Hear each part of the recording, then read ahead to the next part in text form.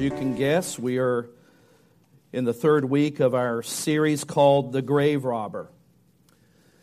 The grave robber is the last of the 7 miracles that are recorded in John's Gospel that Jesus does at the raising of Lazarus from the dead. And so this is a series of looking at 7 miracles that the Holy Spirit, John the Apostle, recorded in what we call the Gospel according to John concerning miracles or signs that pointed to Jesus, that affirmed or confirmed that Jesus was who he said he was.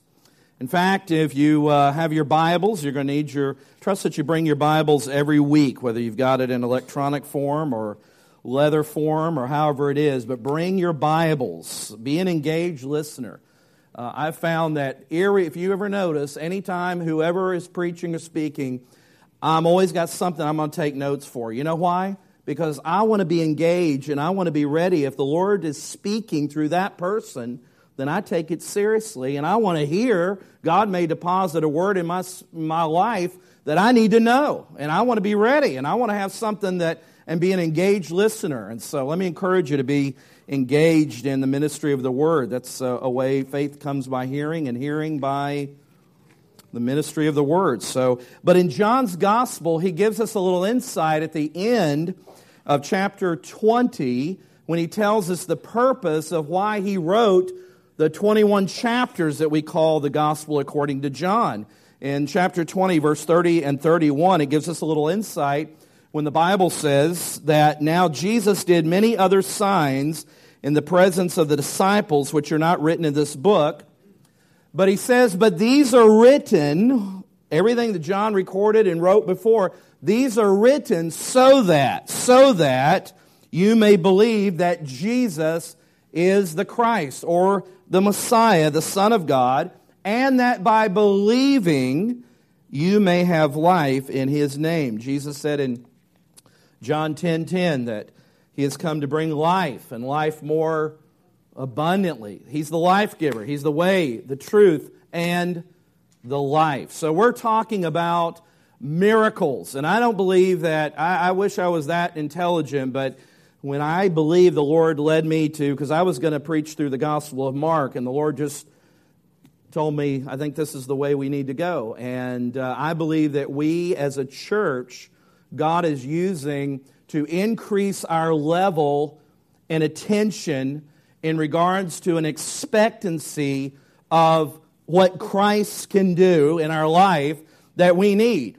One of the challenges of preaching or teaching is to preach faith to the faithful. I need faith. You need faith. Faith is trusting and believing God is true to His Word. And one of the challenges as your pastor is I'm privy and knowledgeable of things going on in people's lives. So as the Lord is directing me to preach the Word, serve, and study, those things are all going through my head. And I'll be honest with you, this week was a real challenge because this is going to be a message to increase our expectancy of believing God for something that is physically and maybe, naturally impossible. And as things were going through my mind, I thought, but I needed faith to preach faith. I needed faith to preach an encouragement of word. And the Lord said, you know what? Just stay out of the way. Let the Word do its thing and quit worrying about how you're going to do it. Just let the Word do what it was intended to do. And that's what we want to do. So in this series, we're looking at the 7 miracle signs of Jesus in the Gospel of John. And we're on sign 2. This is our third week. We did an introduction.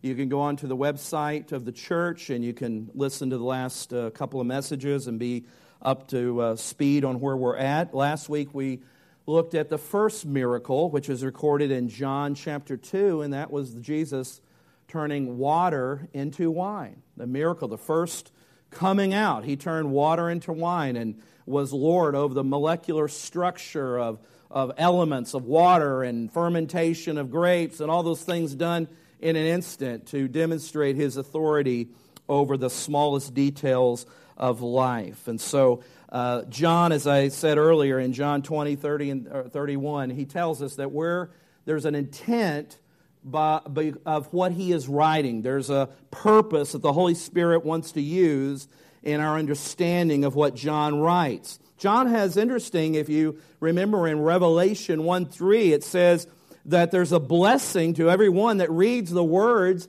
of this prophecy. John was used by the Holy Spirit to write the revelation of Jesus Christ.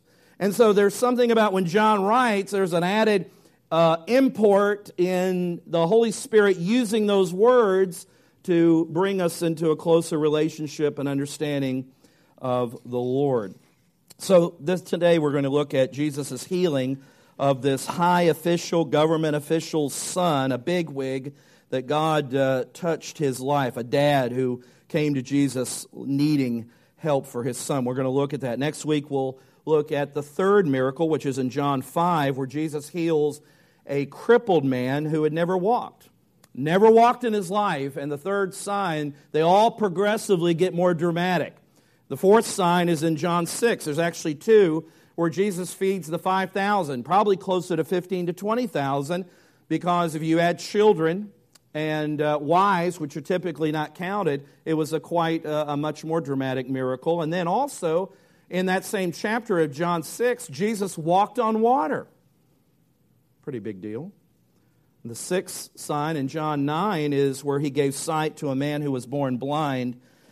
And the last sign miracle, 7. 7, is a perfect, complete number. And so this last sign, of course, is Lazarus, when he calls Lazarus from the dead. But I want us to turn and look in John 4. It won't be on the screen. We're going to do a little different in that we're going to read it as we kind of walk through it. Because, again, it's one of those places in Scripture that really kind of preaches itself. Those are sometimes the hardest ones because you just, as I said, the Lord just says, will you just get out of the way and let my word do what it was intended to do? So that's what I want to try to do. So the word is just kind of helps us and gives us understanding. But let's pray and ask God to open the word, open our eyes and our ears today. If you're distracted and you're worried about getting to Golden Corral, at a certain time before the Episcopalians, trust me, you'll have a good lunch wherever that is, or maybe it's I'm not sure, the Baptist or whatever. But seriously, we want to engage our minds and our thoughts.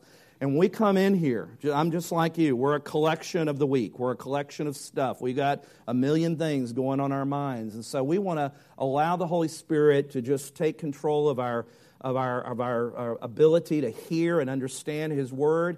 And let me encourage you to try to keep moving around at a minimum, because when somebody gets up and has to go to the restroom and get a drink of water and do all those things and come back, it's distracting because I can watch you. I see you all up here. And as I'm really just, everybody's watching them, I wonder where they're going to sit. Probably the same place they sat when they got up. Look at what they're doing, So I want you to, not don't do it for me as a favor. Listen, I'm trying to help you. I want you to get everything God wants to do in your life to give you this morning. Is that okay?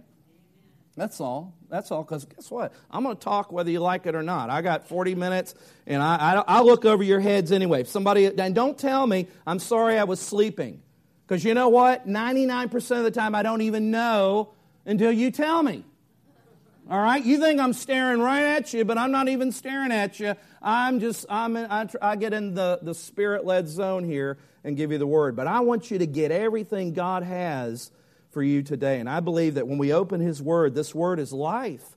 And that's the reason you need to bring a Bible. That's the reason you need to participate in the Holy Spirit's work, what He does in the church. And so this is a big part of what we do. This is part of worship. All right? I'm just shepherding you here. Is that okay? You don't always, it's like, we don't always like it when we tell you to eat your vegetables, but I'm doing it for our good. I'm preaching to myself to be engaged. So Holy Spirit, this morning, Lord, we just want to commit ourselves to hearing your voice today, letting you speak into our life. Lord, I know that, Lord, just about every person here, Lord, needs faith for something.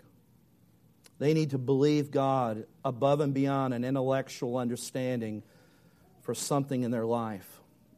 there's children, there's spouses, there's health issues, there's financial issues, there's something that if they're pressed, there's something that's weighing upon them, and maybe this morning they've just kind of given up.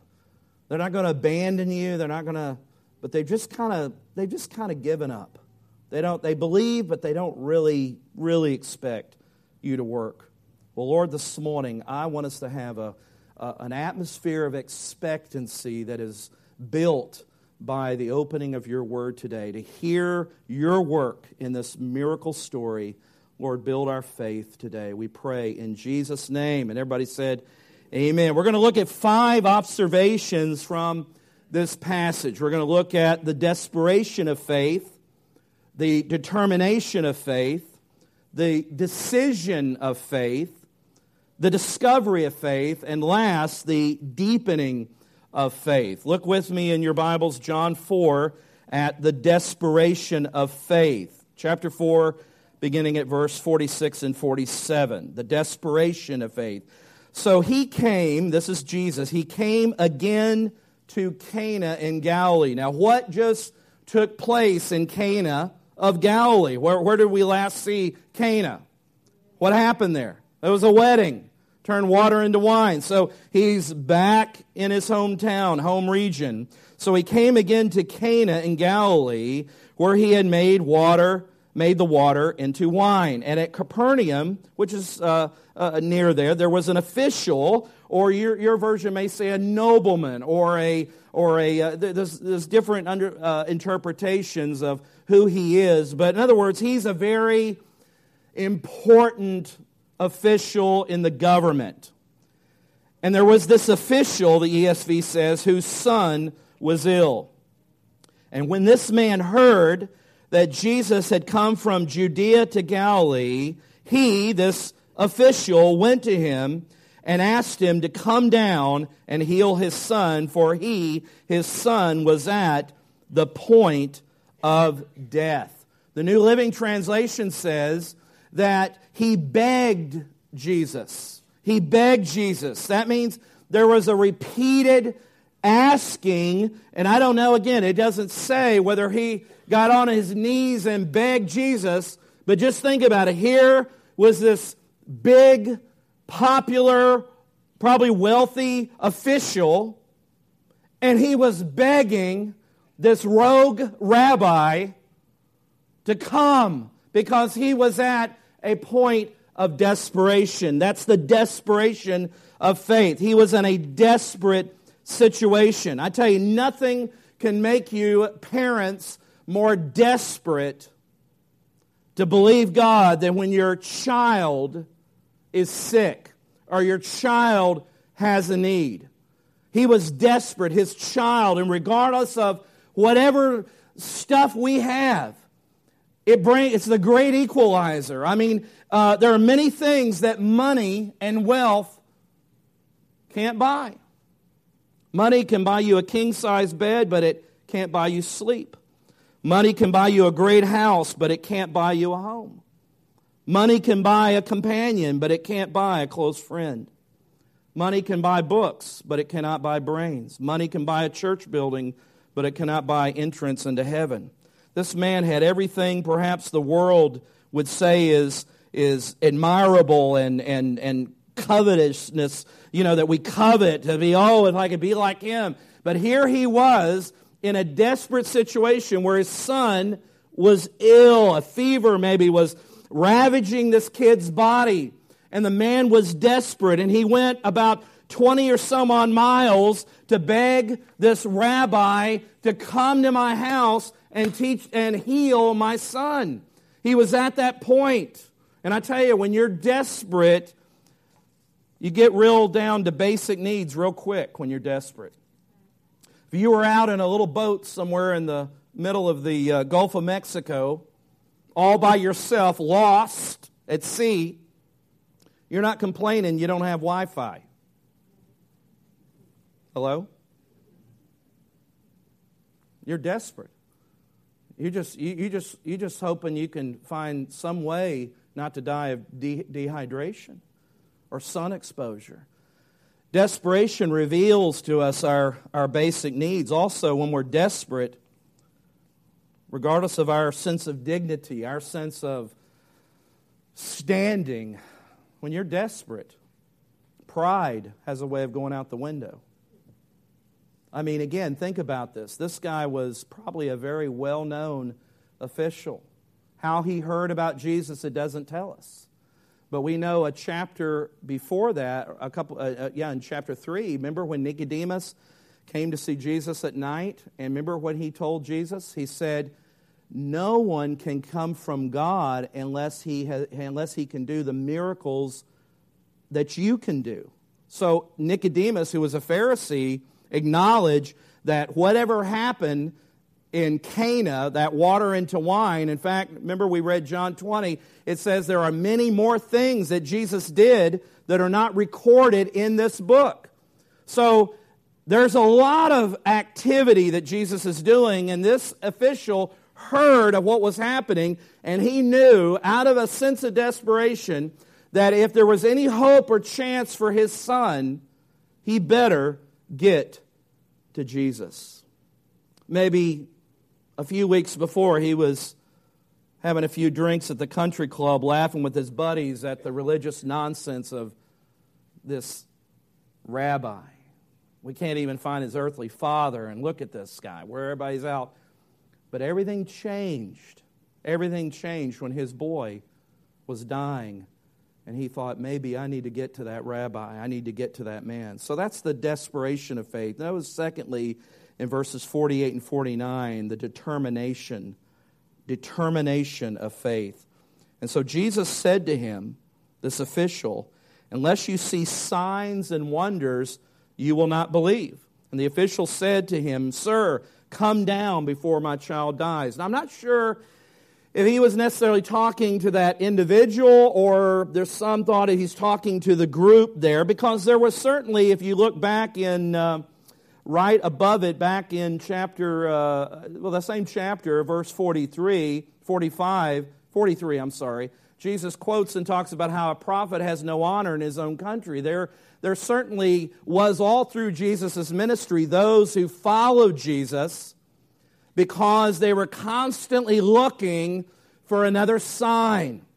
When we come to John 6, we see that the only reason they believed in him was because he fed them. He fed the multitude. He fed that 15,000 people, and they wanted to, what? They wanted to make him king. They wanted to nominate him and make him king, because he said, you don't believe me really because of who I am. You only believe in me because of that I fed you. I did something for you. And sometimes we're like that. We're just always, again, our faith is always teetering upon, well, give me a sign. Show me that you love me. Prove that you love me. And we're always kind of going in this back and forth of doubt and distrust. Well, there was a determination here. And Jesus is reminding, whether he's talking directly at that high official or he's talking to the group that's there around him, that's kind of wanting him to show more signs and wonders, is that real faith is only verified by signs, but real faith is not generated by signs and miracles. It's not after I see, then I'll believe. True faith reverses the order and says, after I believe, then I will see. Faith is not based upon what we see, and yet that's the way we're wired. And I don't know, but it just, again, trying to flesh this out a little bit, whether even this particular individual asking Jesus to have this miracle with his son might have even had a false understanding about Jesus, but we learned something about Jesus because he says, if you would just come to my house. Well, he's going to find out Jesus doesn't need to come to his house. Sometimes we have a false understanding of the way God operates, that we think, well, you know what, God, do this in my life, or I need a miracle in my life, but let me clean up my act first. God, let me, you know what, maybe the reason this is happening is because I haven't been to church in 6 months and God is punishing me. That's false. That's not the way God works. But sometimes we have this false understanding of how Jesus operates.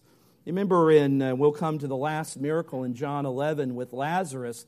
Remember when Jesus got the news, how he just kind of delayed a few days? Total of 4 days. And then when he met Martha, the sister of Lazarus, what did she say? If only you had been here. And Jesus is like, if only I'd been here. Don't you know who I am, what I could do? Well, this guy is going to get into a big shocker and surprise. That's the determination of faith. He was determined. He was determined that if Jesus did not intervene in his son's life, there was no hope. And that led, thirdly, to the decision of faith. Verse 50, Jesus said to him, "Go, your son will live." And what did the man do? It says the man believed the word. He believed the word that Jesus spoke to him, and what did he do? He went on his way. Now here Jesus challenged Dad's faith. He was desperate. He persisted in his dependency upon Jesus. He stripped his pride by coming to this rabbi, asking Jesus, please do something. Jesus didn't say, now I want you to go and I want you to give me a seed offering. I want you to sow a seed offering and believe your miracle. I was watching, I don't know who it was. I'm trying to remember now. It's probably good I don't remember the name. And it was somebody that I was just genuinely surprised at the gimmickiness that they had gotten into in their praying for healing. That they're going to send you this special letter, and there's a certain card that's in yellow, and they're going to send you a little packet of oil, and you're to put the oil on the card, and you're to put the envelope and all this. That's superstition, people. That's not, God doesn't need all these little gimmicks, okay? He doesn't need all these little gimmicks. Don't fall for that. And it's sad when there's people that, I kind of respect that fall into this kind of goofy stuff. And you have to wonder, are they that desperate for money and fundraising that they have to all right, I'll quit. I don't want to. Jesus didn't ask him to go do anything. He didn't say, well, you need to first do this. Now, Jesus didn't operate the same way with everybody. Remember the rich young ruler, the wealthy young ruler that the disciples were really excited about? And Jesus told him to go and sell all he had and do what? Give it to the poor. Well, there's a whole reason why I think he did that with him, but he doesn't do anything here. He just simply says to this man, go home. Go home. Your son is going to live. Your son is going to live. And what's cool is this man believed what Jesus said. And he went home. He didn't say, well, I need something. Can you do something? Can you pick up a rock and turn it into a little crust of bread, and that'll help my faith as I go? He didn't do anything. He believed the absurdity that this man could say, I don't have to walk the 20 miles to your house. I am Lord over all. I am omnipresent. I'm everywhere at once. I'm omniscient. I know everything. I'm omnipotent. I'm all-powerful. Those are attributes of God, not man. And that's what was continually pressing up against people that encountered Jesus, is he is not like any other man. There's something different about him. When we come to the place where he calmed when he was walking on water, or before that, when they were in the boat, the disciples in John 6, and the storm, and he calmed the seas, and he said, peace be still.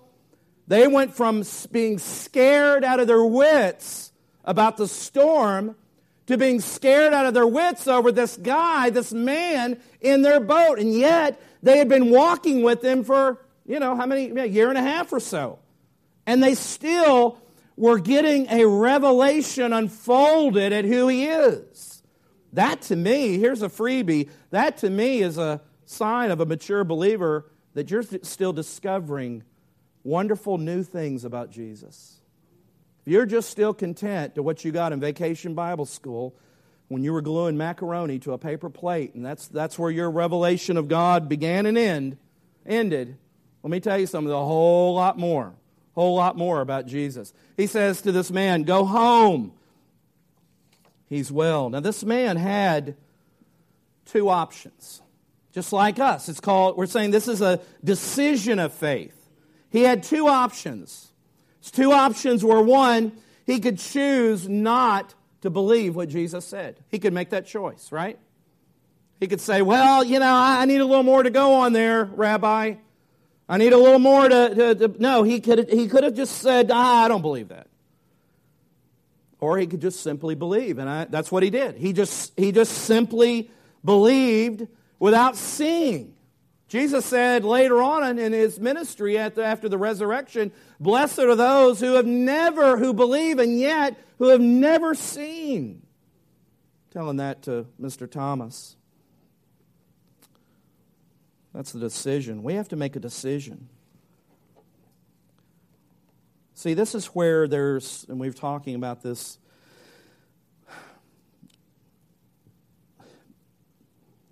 I believe in the sovereignty of God. But I don't believe in just a fatalistic view of God. That if God wants me to get a job, He's going to swoop in with the breath of God and just pick me up and carry me to, Walmart, Target, wherever.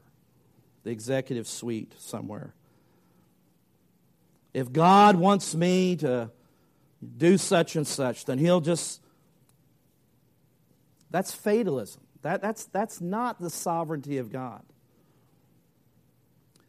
God operates in absolute lordship and control over all things. There's not a molecule, there's not an atom, there's nothing that is running independent of His absolute total control. Everything is under the control of God.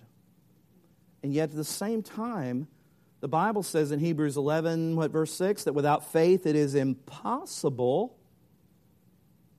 to please God. Faith is exercising trust in the promises of God. You see, Muslims have a fatalistic view of God. If Allah wills, there's nothing you can do about it. We have a completely different view of God. Probably because we believe in the real God, all right? That God says, believe, exercise faith. I'll give you an example. Turn your Bibles over to Joshua. Joshua chapter 3. I mentioned this last week, but look over your Bibles, Joshua chapter 3. Genesis, Exodus, Leviticus, Numbers, Deuteronomy, Joshua.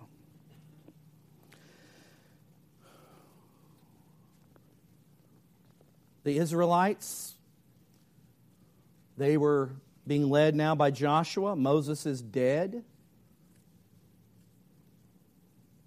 God had told them and had told Moses that I have given to you everything in the land. It's all yours. It's all yours. Well, let's just sit back and just let it happen. No. God says it's all yours. I've already given it to you. But you've got to go in and do what? You've got to take it. There's some enemies there. They need to be defeated. You need to go in there and get your hands dirty and exercise confidence in what I said. So here we have Israel, the people, the nation. They're right there at the Jordan River. It's water. It's deep. And down at verse 8,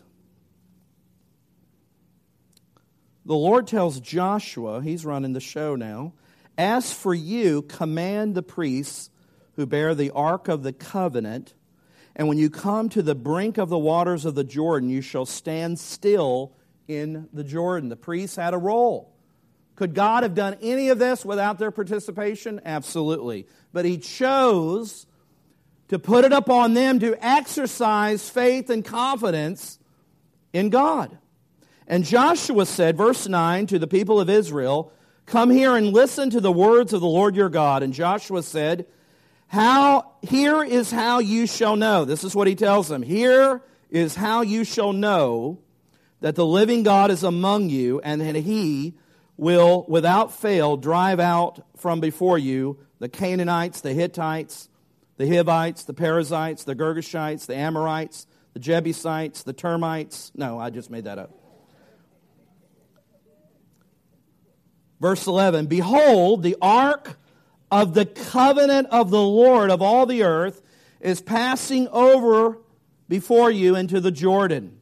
Now therefore take 12 men from the tribes of Israel, from each tribe a man, and when the soles of the feet of the priests bearing the ark of the Lord of all the earth shall rest in the waters of the Jordan, and the waters of the Jordan shall be cut off from flowing, and the waters coming down from above shall stand in one heap."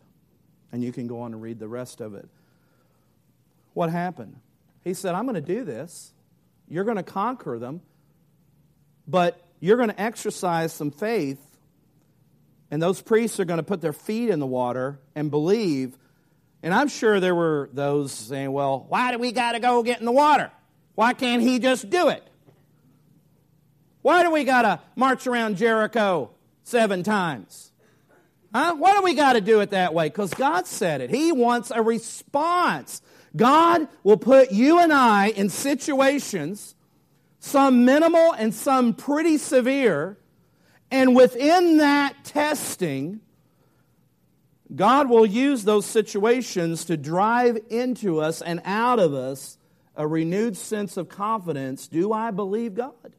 Do I really trust God? Or am I really more of a practical atheist? I believe God intellectually, but when it really comes down to believing and trusting in Him for the real things that matter in my life, the desperation, I don't know. I don't really know if I believe. That's what we are constantly beating our heads up against. Are we going to have confidence in God and believe God? This man came to Jesus with a desperate trust and confidence that Jesus could do something. And Jesus did something, as Sean alluded to earlier. He will do it differently than the way you think He ought to do it. The man said, "Come to my house." Jesus, I don't need to come to your house. It's already done. It's already done. That's the decision of faith. We make a choice. Are we going to believe? This man made a choice. Fourthly, the discovery of faith. Look at verse 51 and 52.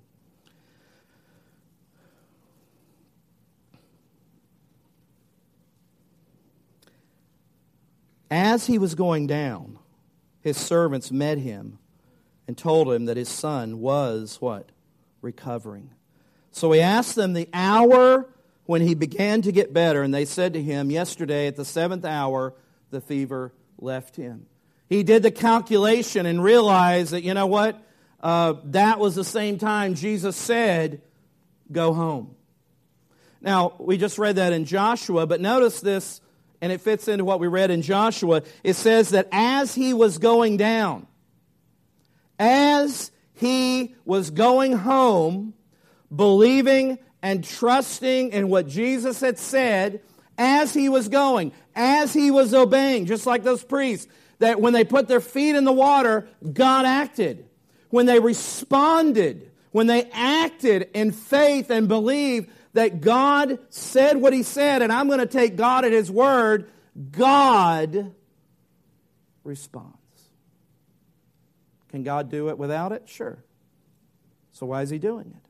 Well, James 1 tells us that when we go through trials of various kinds, there's an intention there to pull out of us perseverance, confidence, faith, all those things, to pull out of us.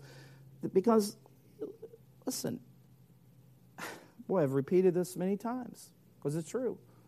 Just about everything significant I've ever learned about God has not been when things were going well.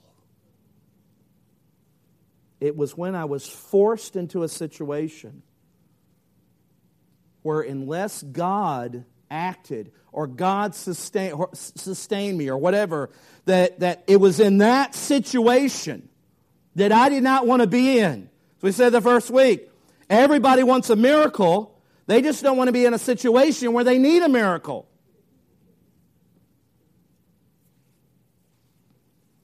And so in that, there's a discovery of faith. Discovery of trust and obey. Remember the old hymn, Trust and Obey? For there's no other way to be happy in Jesus. I don't remember which one, but I remember hearing an African-American preacher say one time, God is never late, He's seldom early, but He's always right on time.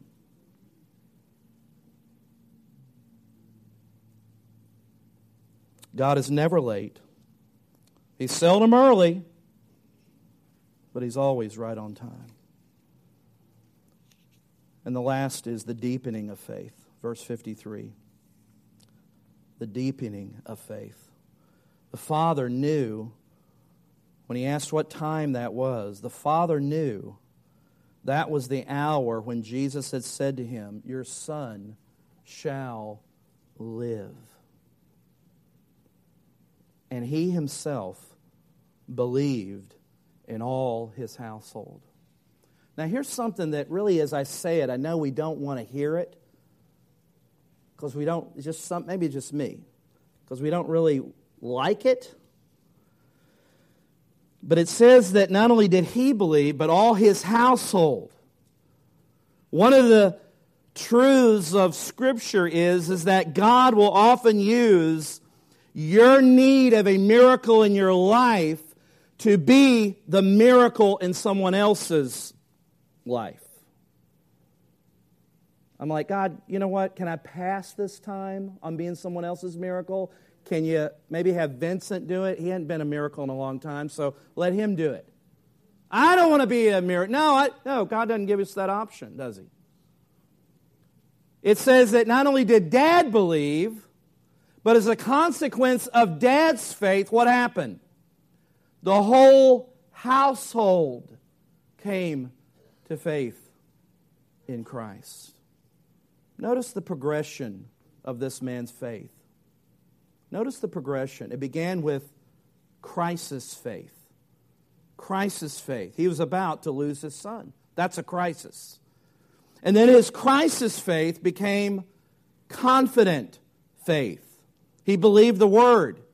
He believed that Jesus had healed his son. And because of that, he had the peace of God, and he could go his way. He could take Jesus' word and be confident and walk that 20 miles back. Christ's faith led to confident faith, and his confident faith became a confirmed faith. The healing took place the very moment that Jesus spoke. The very moment.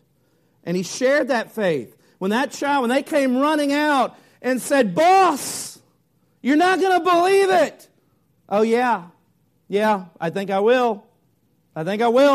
Because, listen, do you not think that in that 20-mile journey, I don't know if he was walking, I don't know if he was riding a donkey, I don't know. I know he wasn't driving, I do know that. But do you not think that in that 20 miles, the enemy was beating him up? That's a long way. Let's just assume he's walking.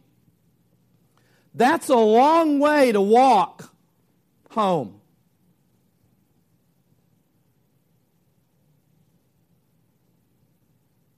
I wonder when he got maybe the first mile. The enemy's just, he's just tearing him up. You are a moron. You were supposed to go in and get medicine. You were supposed to go get, the doc, whatever. And you are taking the word of this cult rabbi that anybody who knows, if they find out that you're going to come back, if you're a high official in that day, then you're probably a high official in the religious system. You've got money, because that's the only way you could that's how they operated, kind of like our day, right? And you're going to come back, and they're going to say, where'd you go? Well, this Jesus, maybe that's him calling now. This Jesus told you what? Your son is dead. I wonder when he hit the 10th mile marker. I wonder if he was Mr. Confident, Chris, in faith, or whether he was battling like us, overcoming fear of what he was going to find. Can you imagine what it would have been like for him to come within eye distance, and they're coming running out to greet him, and they're waving their hands? I don't know what they're doing. But obviously they were excited. And I think something really took off in him. It's kind of like, again, God, why do you draw us out? Why can't we just move from here to here? Bill Hybels said, you've heard people say, which I hate the phrase, and I've probably said it more than anybody, well, brother, the Lord will always open another door. Bill Hybels said, it's the hallway that's hell. Catch that? When one door closes and the other door is open, it's the in-between that's tough. But guess what?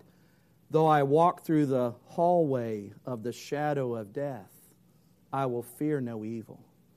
God is drawing out trust, faith, in desperation. You're only desperate when you only have one place to go, only one person to go to. You and I are not desperate when we've got 8 options and Jesus is just one of those options. We're not desperate. We're not there. And we will never really have the kind of faith increased in our life as long as Jesus is just one of 8 options.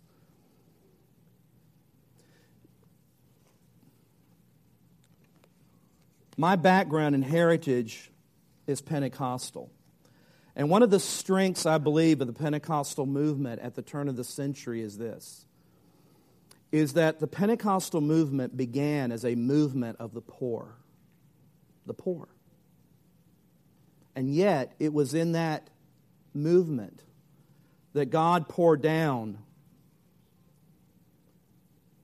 His Spirit in a dramatic way that literally changed, and it has changed the world. Pentecostal movement is the fastest growing body of believers around the world. It's not, it's not the Baptists. South America, most Pentecostal denominations in Brazil and some of the other countries, and many of them actually have more than Roman Catholic because of the phenomenal growth. We're on the backside of the Spirit moving. God's doing tremendous things in Africa and South America. But here's my point. It began as a movement of the poor, that God poured out His Spirit. People that had nowhere else to go and nothing else to cling on to except believing that God must act and God must respond. Families, there was no health plan. There was no health care. There was no Obamacare. There was no insurance. When your child got sick, you couldn't afford to go to a doctor. What did you do? You believed. You prayed. You prayed. You prayed. You believed that the God who made that little boy could reach down into that house and heal him. You see, God moves in the lives of desperate people. My fear is that I'm not desperate. I want to be desperate. I want to be desperate. Some of you remember, I may have told you, years ago I was on a missions trip in Jamaica, and the last day, they kind of hold it out that we're going to do something really fun. I think it's Angel Falls, it's beautiful. We were going to do the beach the last day. You know, you kind of had to work the whole time, which is what you were there for. It was a mission trip, right? Everybody, you know, I say mission trip to Jamaica, everybody kind of smirks like, yeah, right. You know, that was what you were doing. But we really were. And the last day, we went out to the beach. It was just a fun day. And a group they had swam out. I know I told this before, but it's worth repeating. It fits. They had swum out to this sandbar.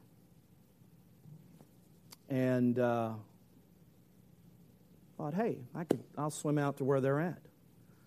Got out about halfway and realized this is further out than this fat boy realized.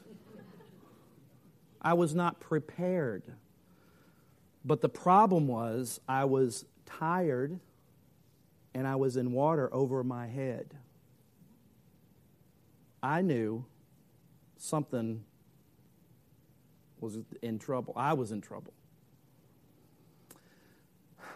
Now, it didn't help. My mother, God rest her soul, who's in heaven, said before I went on that trip, as sometimes mothers can torture their sons, I just feel like something bad's going to happen. I hope you're praying. Thanks, Mother, for the faith. So I'm out there thinking, oh my God, she's a prophet. You know, she knew. But let me tell you something. This is as clear a word of the Lord in that moment as I'm standing here. God says, you're not going to die. You know what to do. And I knew what to do. I knew how to tread. I knew how to get on my back and relax. And I obviously made it to shore. Here's the deal.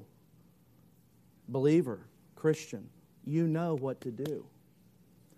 God has made the Word clear. You're not going to drown. You're not going to die. The Word is clear. What do we got to do? We just got to act on the Word. Oh, God, if you want to save me as I'm going down, just reach your hand down here. No.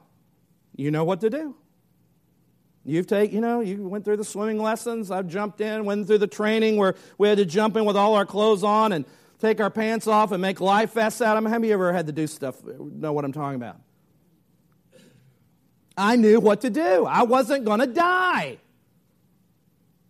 Because God spoke and said that which you thought was trivial, really, it's time to use what you know. It's time to use what we know and believe. That's not TV evangelist stuff. That's Bible stuff. Let's don't throw the baby out with the bathwater because you've got some people doing some kooky stuff. Let's not let ourselves be robbed of the truth of faith and believing that God is the God of the miraculous.